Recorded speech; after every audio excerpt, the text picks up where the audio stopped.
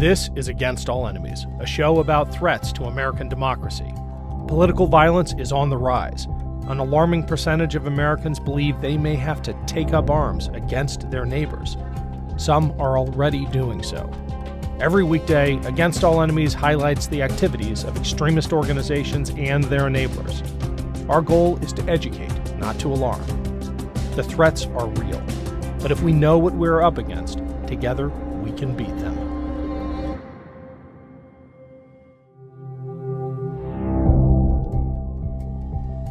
It's Ken Harbaugh with Against All Enemies. The more we learn about Governor Ron DeSantis' state guard, the more alarming it all seems. Now, when this was first launched, there was quite a bit of concern. I didn't pile on back then because conceptually there's nothing wrong with a volunteer organization that a governor can deploy to assist in things like natural disasters. Plenty of states have these.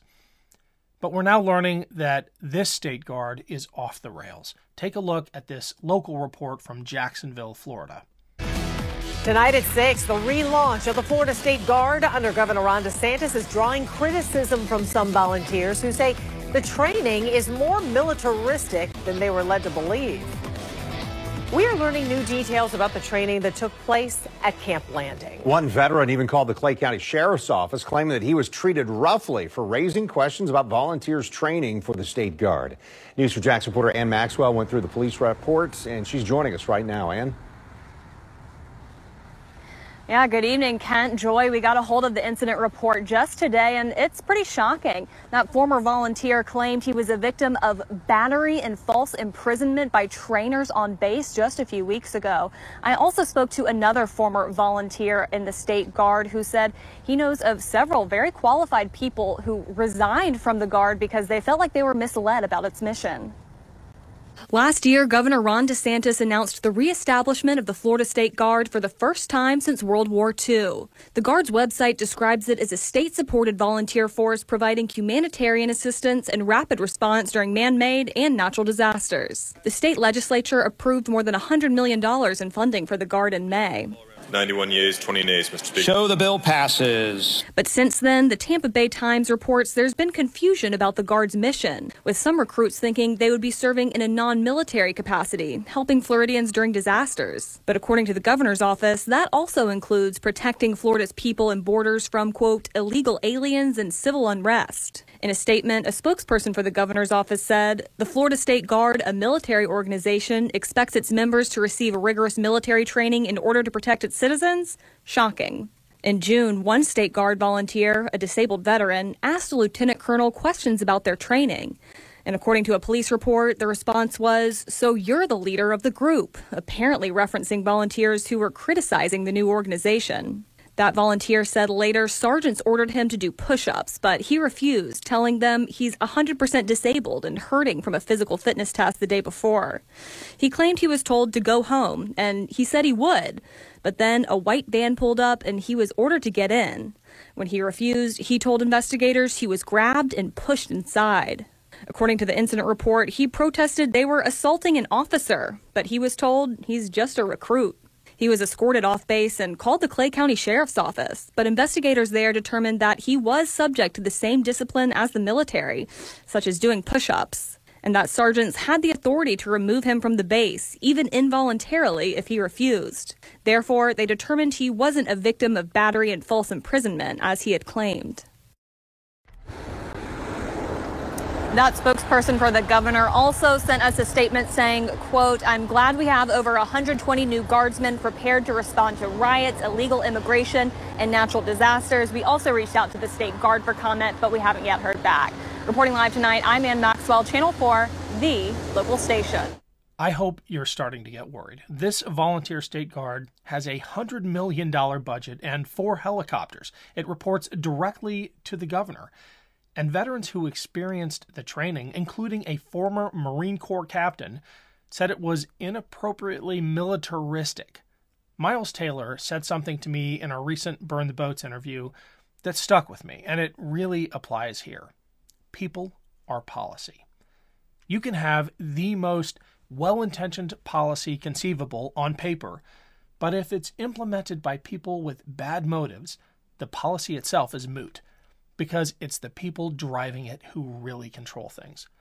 That seems to be what we're seeing play out in Florida. You have a governor with authoritarian tendencies who obsesses about controlling those around him, building what amounts to a personal militia. What kind of people do you think are drawn to leadership roles in that organization? What kind of administrators? What kind of trainers? I'm not trying to implicate every last one of them, but when you have a culture of cruelty, it affects everything and everyone. And cruelty is what authoritarian regimes are built on. They literally cannot exist without scapegoating and targeting the most vulnerable members of our society. I hope you paid attention to the response given to this local news organization by the governor's spokesperson. The state's priorities for the Guard are riots, illegal immigration, and natural disasters, in that order. This is Florida we're talking about, where the governor's biggest immigration challenge lately was how to misuse state funds to fly plane loads of desperate asylum seekers from Texas to Massachusetts. I lived in Florida as a Navy pilot during hurricane season. The State Guard's list of priorities should be, in roughly this order: disasters, disasters, and disasters. If you want to understand the morality of any system, look at its priorities. What Ron DeSantis is doing is wrong, and there's no better evidence of that than his government's priorities. Thousands of Floridians have lost their homes in recent years due to hurricanes. That number is not going to get better with the Atlantic heating up due to climate change. Meanwhile, Ron DeSantis is spending millions on a personal militia that has targeting immigrants as a top priority. I recently interviewed Ann Nelson for Burn the Boats, who got me thinking about all of this. She has written several books documenting the rise of the anti-Nazi resistance in Germany. I want to end by sharing a brief clip of that conversation. I'm not trying to be alarmist, but Ann is someone we should all be listening to. You can check out the full interview next week on Burn the Boats.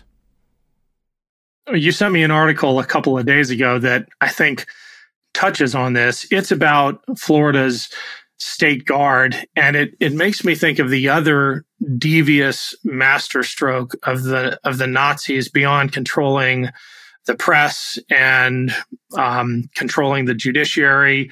It was their ability to operationalize populism by deputizing the most radical elements in their movement. You had the brown shirts in Nazi Germany, of course, and we're beginning to hear out of Florida that the State Guard, which in its conception is not a bad thing. Other governors have these kinds of resources at their disposal to help with disasters and things like that. But just give us the Cliff's Notes of what we're learning out of Florida about how Ron DeSantis's State Guard is beginning to look like exactly what the people feared it might be, a militia. Well, yeah, the State Guard is not supposed to operate as a state militia. It is supposed to operate as an auxiliary of the national military under the control of the federal government. And I think that what's going on is that DeSantis is trying to throw his weight around to look more Trumpist than Trump. That's the contest that's going on right now. And he's adopting a lot of positions that are quite extreme that he wouldn't have, even a few years ago. So this approach to the State Guard is shocking to me. My dad was in the National Guard in Nebraska back in the day. There was no idea that the governor of Nebraska would send them into battle against anyone else. They were there as, a very significant support service for the national interest. And so this kind of leads to a broader set of issues.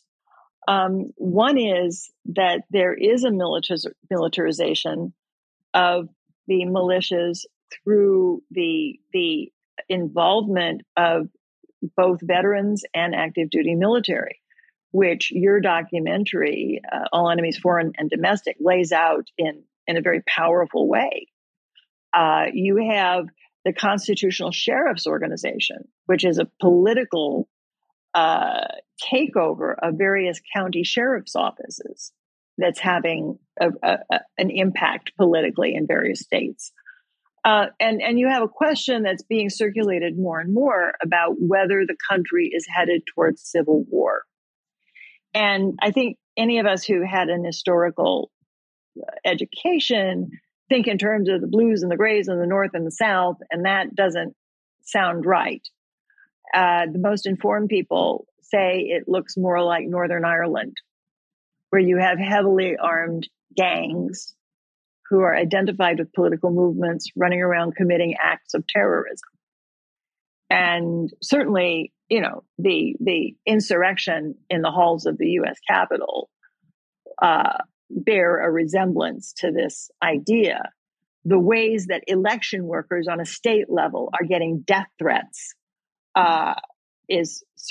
credible death threats is certainly consonant with this idea. So if the extreme right and these organizations are not triumphant as they move into the 2024 elections, it may mean that we're moving into a situation of greater violence. And it is, unfortunately, a fact that these organizations and movements have a lot more guns than their adversaries.